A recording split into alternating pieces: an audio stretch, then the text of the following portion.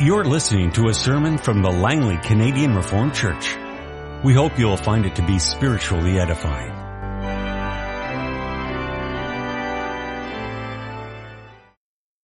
I invite you to open your Bibles to the book of Isaiah.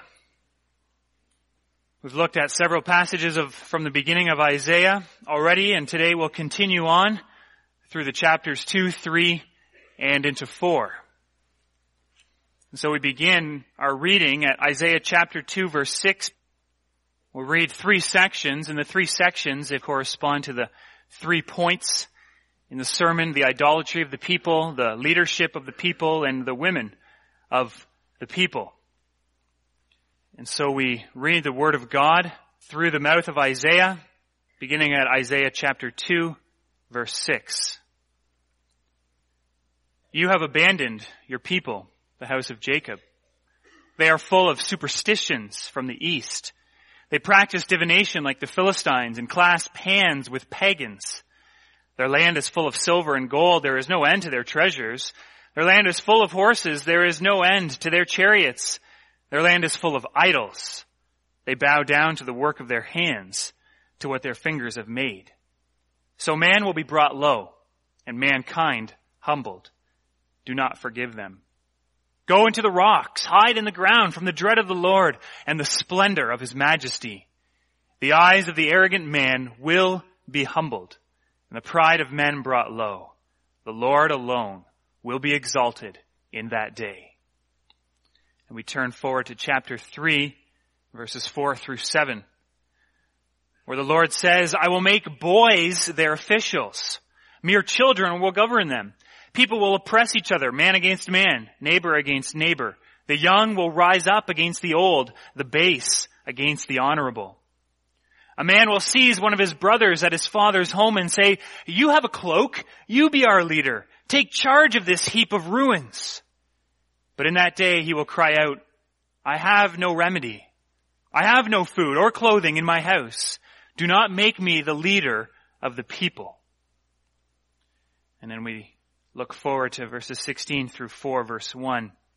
The Lord says, the women of Zion are haughty, walking along with outstretched necks, flirting with their eyes, tripping along with mincing steps, with ornaments jingling on their ankles. Therefore, the Lord will bring sores on the heads of the women of Zion. The Lord will make their scalps bald.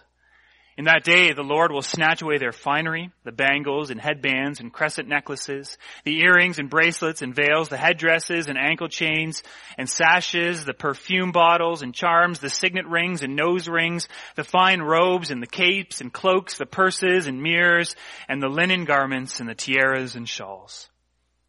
Instead of fragrance, there will be a stench. Instead of a sash, a rope. Instead of a well-dressed hair, baldness. Instead of fine clothing, sackcloth. Instead of beauty, branding. Your men will fall by the sword, your warriors in battle. The gates of Zion will lament and mourn. Destitute, she will sit on the ground. In that day, 7 women will take hold of one man and say, we will eat our own food and provide our own clothes. Only let us be called by your name. Take away our disgrace. Our text this morning is Isaiah chapter 4, the verses 2 through 6. In that day, the branch of the Lord will be beautiful and glorious, and the fruit of the land will be the pride and glory of the survivors in Israel. Those who are left in Zion will remain in Jerusalem. Who remain in Jerusalem will be called holy, all who are recorded among the living in Jerusalem. The Lord will wash away the filth of the women of Zion. He will cleanse the bloodstains from Jerusalem by a spirit of judgment and a spirit of fire. Then the Lord will create over all Mount Zion and over all those who assemble there a cloud of smoke by day and a glow of flaming fire by night. Over all the glory will be a canopy. It will be a shelter and shade from the heat of the day, and a refuge and hiding place from the storm and the rain. Beloved congregation of our Lord and Savior Jesus Christ, sometimes I don't like to admit it, but it's true that I'm a Toronto Blue Jays fan. I'm not the biggest fan in the world, but definitely a fan. And there was a time when I was 10 or 11 years old and the Blue Jays were winning back-to-back championships that things were great. Since then, however, things have been pretty tough for fans of the Toronto Blue Jays. This past year, if you follow the Blue Jays at all, if you have any idea of what's going on with them, then you'll know that this past year was characteristic of many years in the past. Optimism in the spring, hope, change, a new year, and then you'll find them at dead last in their division right now. This is a recurring theme year after year, but even though it's bleak for the Toronto Blue Jays, there's one thing good that comes out of every year, every season as they go from great expectations to dismal finish. And that's this: at least we know what the problem is. At least we know what went wrong. You can see that with the Blue Jays. You can see that many other places as well. You can see that in, of course, more significant things in life also. Consider, if you would, a successful professional. Maybe he's an accountant or a lawyer or a salesman or a doctor. He neglects his family. Or he neglects his personal health for the sake of pursuing professional success, career success, and achievement in his job. He leaves those things behind in pursuit of this other goal. And then one day, everything comes crashing down around him. His wife says, "Enough's enough." Or the doctor looks at him and says, "Listen to me. Something has to change." The message rings loud and clear. You, sir, have a problem. Or you can think of a crisis of leadership. And I'm sure this isn't happening in the classrooms of any teachers in our congregation, but I've seen it happen in a classroom where a teacher just seems to give up. They're in charge, they're the teacher, but things are going badly, and instead of stepping in and establishing order, they step back and they let it go. They don't maintain order. They don't assert their authority. They don't act justly. And you know what happens, of course, when that happens? It's chaos. The students don't learn. They're there to learn. They don't learn. The students aren't protected. The bullies rise in power. Those who get picked on more. It happens in classrooms when there's a crisis of leadership. It happens in boardrooms. It happens around the supper table. It happens around the consistory table. A crisis of leadership creates a disaster and has everyone asking, who is going to take charge here? Or consider a third scenario, if you would. In the face of a crisis of leadership in her own home, in her own marriage, in her own bed, a wife grasps for love and fulfillment that was supposed, she thought, to come to her from her husband. But she's not getting it. And so she looks elsewhere. She improves her looks. She improves her clothes. She improves her smell. And at first she tells herself that it's to win back her husband. But the attention never comes from him. He's preoccupied and distracted with work or with other goals. But she's pleased to find attention and affection does come from elsewhere. Handsome, strong, successful men take notice of her. They take notice of the clothes and the perfume and of the needs of the wife. And one particular relationship grows into heart-to-heart talks, lingering hugs and affectionate words. And then one day, the hugs and the words lead on. And suddenly, after it's all over, there's the thought, what have I done? This is an affair. This is adultery. Ashamed and scared, the wife asks herself, How did it come to this? Sometimes in life, everything seems to come crashing down around us. And sometimes, as in the accounts that we just considered, it's not everything coming crashing down around us in spite of us, but it's everything coming crashing down around us because of us. Because of the decisions that we made. Because of the path that we chose to follow. But in each case, in each of the cases that I listed, you will have heard that there was that moment, wasn't there? That moment of discovery. That moment of coming to terms and of realizing that you've got a problem. And when you have to admit, enough is enough. That's the moment that Isaiah hopes to lead the people of Judah to, and us, of course, as we read this passage toward, as he points them beyond their need, as he lays them out in those passages that we read in chapters 2 and 3, to the hope that they have in the gospel of Jesus Christ. And so this morning we consider that God's judgment, as he lays out his judgment against his people and he shows them their problem, reveals their need. But in showing them their need, he's also showing them their hope. And we see that need in the idolatry carried on by the people and their need for true worship. We see that need in the poor leadership that has taken over the people and their need for true, godly leadership. And we see it finally in the need for their women to be holy, in the holiness that they've lost, their need for holiness. So first of all, God's judgment with respect to the idolatry of his people shows their need for true faith and worship. And if you turn in your Bibles to Isaiah 2, you'll see this idolatry laid out very clearly before us. These people of Judah have a worship problem. They're worshiping the wrong God. Verse 6 in chapter 2. They're full of superstitions from the east, the gods of the east. They practice divination like the Philistines. They clasp hands with pagans. In verse 7, it's clear that they're putting their trust in material wealth. In verse 8, they're populating the Holy Land, God's Holy Land, with idols.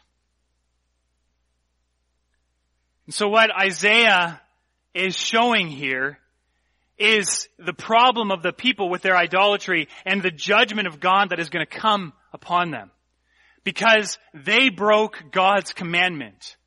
God had stated clearly to them, and we heard that again this morning, you shall have no other gods before me. God was going to punish them because they traded in the glory of the Almighty God for images made to look like man and beasts and animals. You see, idolatry is worshiping something other than God. Idolatry is essentially finding something more beautiful and glorious than you find God to be. Idolatry is about glorifying something else. But it's about more than just glorifying something else, glorifying these gods of the Babylonians or of the Philistines, but idolatry is about glorifying yourself, isn't it? In idolatry, what we do is we make something a reflection of ourselves and then we worship it. You find something that you're successful at, you make an idol of that, you say, that is the greatest thing in the world. That is what's most beautiful and glorious, and then you worship it. Just think of the statues. You've seen them in your history classes. You've seen them in museums. These statues of the Greeks, of the Greek gods and goddesses. What do those statues look like? They look like people. They look like people. They're just reflections of those values that the Greeks thought were great, And yes, the people the Greeks thought were great themselves, and they made them into gods, and they said, let's worship them. We do this today as well. If I think that I'm good at work, if I think that work makes me feel good about myself, I find that I can get status and achievement in my job, then I make that into a god. I make a reflection of that and I say, this is what's most important and beautiful and glorious, and I will worship that. So what's the problem with the people of Judah? They have a worship problem. They're worshiping the wrong thing. And the result of their problem will be judgment, because there's only one God in this world, and that's the one true God, the God of Israel, Yahweh. And He is a jealous God. He doesn't like having other gods around. He doesn't tolerate that. He's jealous. He's the only one worthy of worship. And so the people will be punished. Unless, of course, they turn from their pride. And this is why Isaiah is showing them their idolatry. He's saying, turn from your idolatry. See the idolatry that's prevalent throughout the land. See where this is taking you. God is going to judge you for this. Now turn from it. But here's the problem. Here's the thing. You can tell someone who has a false god to turn from it, but they won't, if they keep thinking that that thing is more beautiful and glorious than God. You will worship that which you find to be most beautiful and most glorious in this world. If you aren't in awe of the beauty of God, then you are not going to worship Him. So what does God do in response to this? The people of Judah have this worship problem. They're finding these idols and they're finding these things about themselves to be too glorious and beautiful. So what does God do? He glorifies Himself. He exalts Himself. He makes Himself beautiful and He reveals Himself. He seeks to capture their heart, to draw them to see His glory and His beauty. He intervenes into the darkness of their idolatry and He shines the light of His glory. He shows Himself to be beautiful and glorious. Turn to Isaiah chapter 4, verse 2.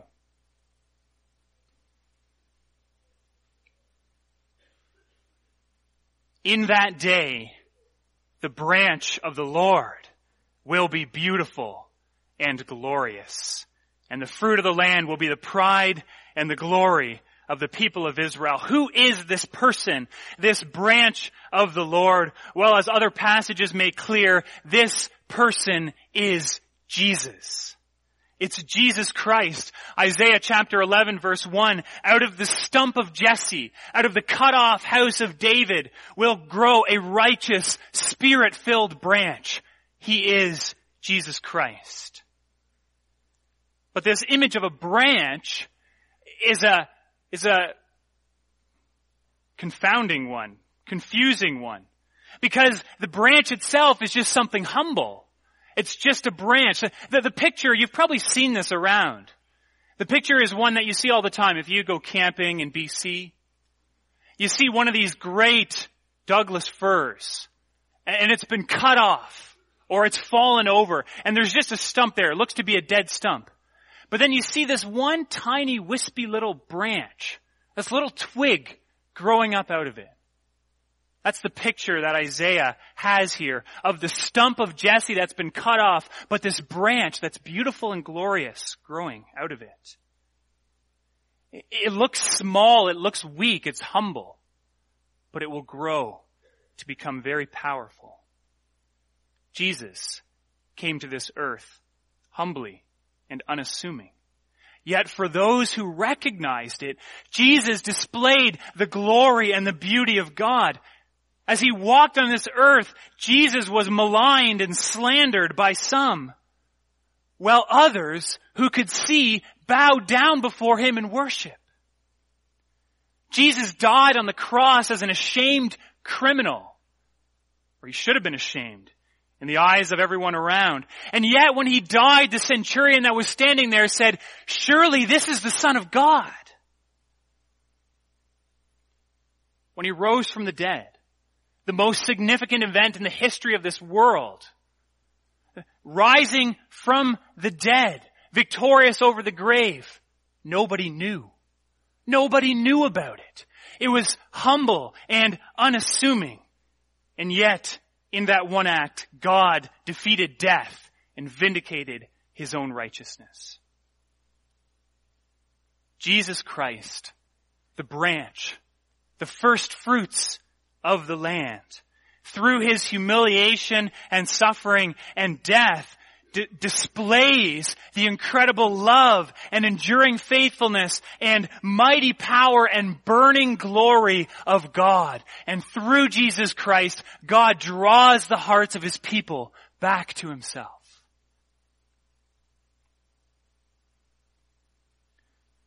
When you see that glory of God on display in the person of Jesus Christ and in the works that he's accomplished, then your idols and those things that you find beautiful and glorious start to look pretty stupid and useless.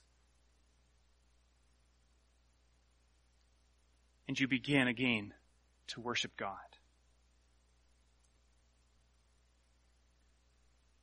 And so Isaiah shows the people their need to worship God. He goes on to show them about their poor leadership. And if you turn back in your Bibles to Isaiah chapter 3, you see this laid out, beginning at verse 4, where we started to read, where these people really do have a leadership problem. God says, I will make boys their officials, mere children will govern them. Isaiah is probably commenting on the situation that already exists in Judah. In verse 5, he says that without proper leadership, everything's going to fall apart underneath them. There'll be no justice, no order, and the people will experience strife. Youth oppress, women rule, the poor suffer. And you can see this kind of thing played out all the time, can't you? When there's a leadership crisis. Just think of what you read every single day in your newspapers about what's going on in Egypt. When in 2011, they kicked their leader out, there was this vacuum. And what happened underneath that vacuum of leadership? Chaos, strife, injustice. And so that leads the people in verse 6 to become desperate for a leader. They grab someone, he has a cloak, he looks like maybe he has a little bit of money. They grab him and say, you be our leader. He's got no other qualifications. This man shouldn't lead, but they have no one else. They're desperate. Why is there this leadership crisis in Judah? Why is there this mess that would have been all too clear to the people that Isaiah was prophesying to? It was because of their leaders, the leaders that had already abdicated their responsibility. In verse 14, we read that God enters into judgment against the elders and the leaders of his people. And he says, it is you who have ruined my vineyard. The plunder from the poor is in your houses. It's the leaders of God's people who bear this responsibility. It's not the youths who are oppressing that are to blame. It's not the women filling this void who are to blame. It's the leaders who have given up their leadership. You see, the leaders of God's people, then as now, always bear a tremendous responsibility. A tremendous responsibility. But if the leadership is bowing down to false gods and full of pride in themselves, then how are these leaders going to lead God's people? There's this great quote from Spurgeon which brings us into the context of the household, of a father with his children. And he quotes that famous proverb, train up a child in the way that he should go. And then Spurgeon adds, but be sure that you go on the same way. That is, you can't hope to lead people in paths of righteousness if you yourself are walking on a path of wickedness. If you aren't worshiping the Lord, you're not going to inspire anyone else to follow you in worshiping the Lord. So how does God respond to this power, this leadership vacuum? Well, God promises the branch. The branch will be a beautiful and glorious leader. And as we noted from chapter 11, This leader will be from David's own house, the greater king than David himself, Jesus Christ. Through Christ's leadership, God's people will have an experience like Israel in the wilderness, where Israel had nothing in the wilderness, but they had God. And because they had God, they had all that they needed. Where God himself leaded and protected his people. He was always there with him, and they saw him day after day in the cloud of smoke and in the pillar of fire. That's what Isaiah mentions in chapter 4 here. The Lord will create over Mount Zion a cloud of smoke and a glow of flaming fire by night, just like in the wilderness. God watching over his people, God present with his people. And as our great leader, this is what Jesus Christ does. He leads us into the love and the protection of our Heavenly Father. He's the leader greater than Moses who guides us through our earthly sojourn on our way to the promised land. He's the one who is always with us, directing us and guiding us. And when we follow him, we are safe. He's the good shepherd who leads us along paths of righteousness so that we don't even have to fear the valley of the shadow of death. He is the good shepherd that when danger comes and our lives are at stake, he lays down his life for his sheep. He gives up himself to save us. With Jesus Christ as our head, we have no leadership crisis. It's when we turn away from him that things start to fall apart. And Isaiah describes things falling apart in our last point when he speaks about the women. And what he says there about the women reveals their need for holiness. It seems that these women have stepped into the leadership and the leadership void created by the leaders in Israel. And in filling that, they become proud in themselves as well. We read in chapter 3, verse 16, that the women of Zion are haughty. They're proud. They exalt themselves. They think much of themselves, and they add to their self-image through all sorts of outward adornment. The outward adornment makes them feel good about themselves and also communicates to others how powerful they are. And as they walk along, they want everybody to see their power, and they use their power. They flirt with their eyes, Isaiah says. They exercise the power of their sexuality over those weak and sinful men that populate Judah. Ironically, though, while they are in every way trying to bring glory to themselves, it's only an outward. It's only a show, right? It's just the adornment. It's just the earrings and the perfume and everything else. Inwardly, there's no glory. Inwardly, increasingly, there's only shame. And we read in 4 verse 1 that God will bring shame upon them. At one point, they will grab hold of a man and say, "Take away our disgrace." So their adornment, their pride, their over-sexualization will become their shame. And brothers and sisters, don't we see this all the time? Isn't this the story that we see playing out over and over and over, especially in our entertainment industry, where the beautiful women are sucked in, and then they play the game for a while, having all the power in the world, only to be chewed up and spit out by the same industry that once brought them in, broken and ashamed. Well, you see that over and over again, sadly. What do these women lack? What does their lack of holiness show that they need? Well, Isaiah makes very clear what these women lack is a man. Well, doesn't that sound chauvinistic and sexist? These sinful women lack a man, but it's true. They grab hold of this man. They know they need a man. They need a righteous husband. They need someone who is going to make them holy. Instead, they've gone to false husbands, to men who make them dirty, not clean, to men who take in lust, not give in love. These women need a new man. And what does God promise to these women? he promises a new man. He promises them a husband to make them clean, the beautiful and glorious branch. The branch, as we read in chapter 4, verse 4, who will wash away the filth of these women. The branch who will not take selfishly from this women as the other men have done, but the one who will give himself up for them, going through judgment and fire on their behalf. Do you see the description of Jesus Christ here? Do you see the description of Jesus Christ? Think of Ephesians 5, that famous passage where Paul speaks about the love of Christ for his church. You see that love right here coming from the branch of the Lord.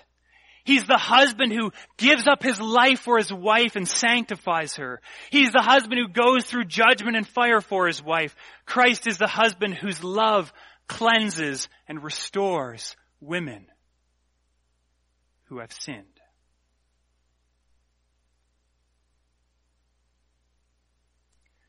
Things were bad in Judah, and they were getting worse. How bad are things for you? Do you see yourself in that man who pursues work as an idol, who follows that for fulfillment and glory? Do you feel caught in a crisis of leadership in your home or in your church, at your work, in your culture? Have you grasped for the power of beauty and sex, only to feel shamed and dirty at the end? Do you recognize elements of all of these things in yourself? Brothers and sisters, that moment of realizing your sin is a special moment. It's a moment of grace. It's a moment of change. It's a time of repenting and returning and restoring. It's a moment to look up and to behold the glory and the beauty of Jesus Christ, the shepherd and the overseer of your soul. Amen. This has been a sermon from the Langley Canadian Reformed Church. For more information, please visit us on the web at www.langleycanrc.org.